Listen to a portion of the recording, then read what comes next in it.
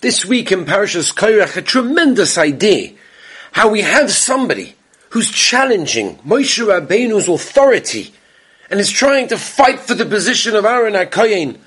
It's such a tremendous idea. How could someone have the audacity to do such a thing? But they do. 250 men follow Korach. And there comes a time when Moshe Rabbeinu says, you know what, fine, we'll make a competition. You bring a korban, Aaron HaKohen will bring a korban. Let's see whose korban HaKadosh Baruch Hu goes with. And Moshe Rabbeinu silently offers a tefillah. And he says, Rabbeinu Shalom, please, I beg of you, don't take their korban. Take Aaron HaKohen's.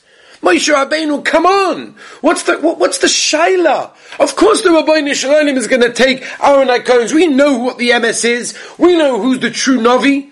These people are just being chaylit. They're just looking for cover. They're looking for machlokes. Why would the Rabbeinu Shalom take their korban? Why would Moshe Rabbeinu need to even daven such a tefillah? And the answer is, because Moshe Rabbeinu understood the koyach of tefillah. He understood the koyach of a sincere prayer. If Korach or anyone amongst him would pray, would daven with real sincerity, take my korban, the Rabbeinu Shalom would have to take it. Because that is the koyach of tefillah. And Moshe Rabbeinu knew that. He understood that. And therefore that's what he did. He had to daven in order to make sure that that shouldn't happen. We don't understand the koyach of tefillah. There was a teacher who tried to explain this to the children. So he picked up the phone in the middle of a class, and he calls a number and he says, he puts it on loudspeaker and they answer, the White House. He says, I'd like to speak to the President of the United States. The guy says, that's really cute. Who do you want to speak to? No, I'd like to speak to the President of the United States. Oh, are you crazy? You can't just call up and speak to the He's a very busy man.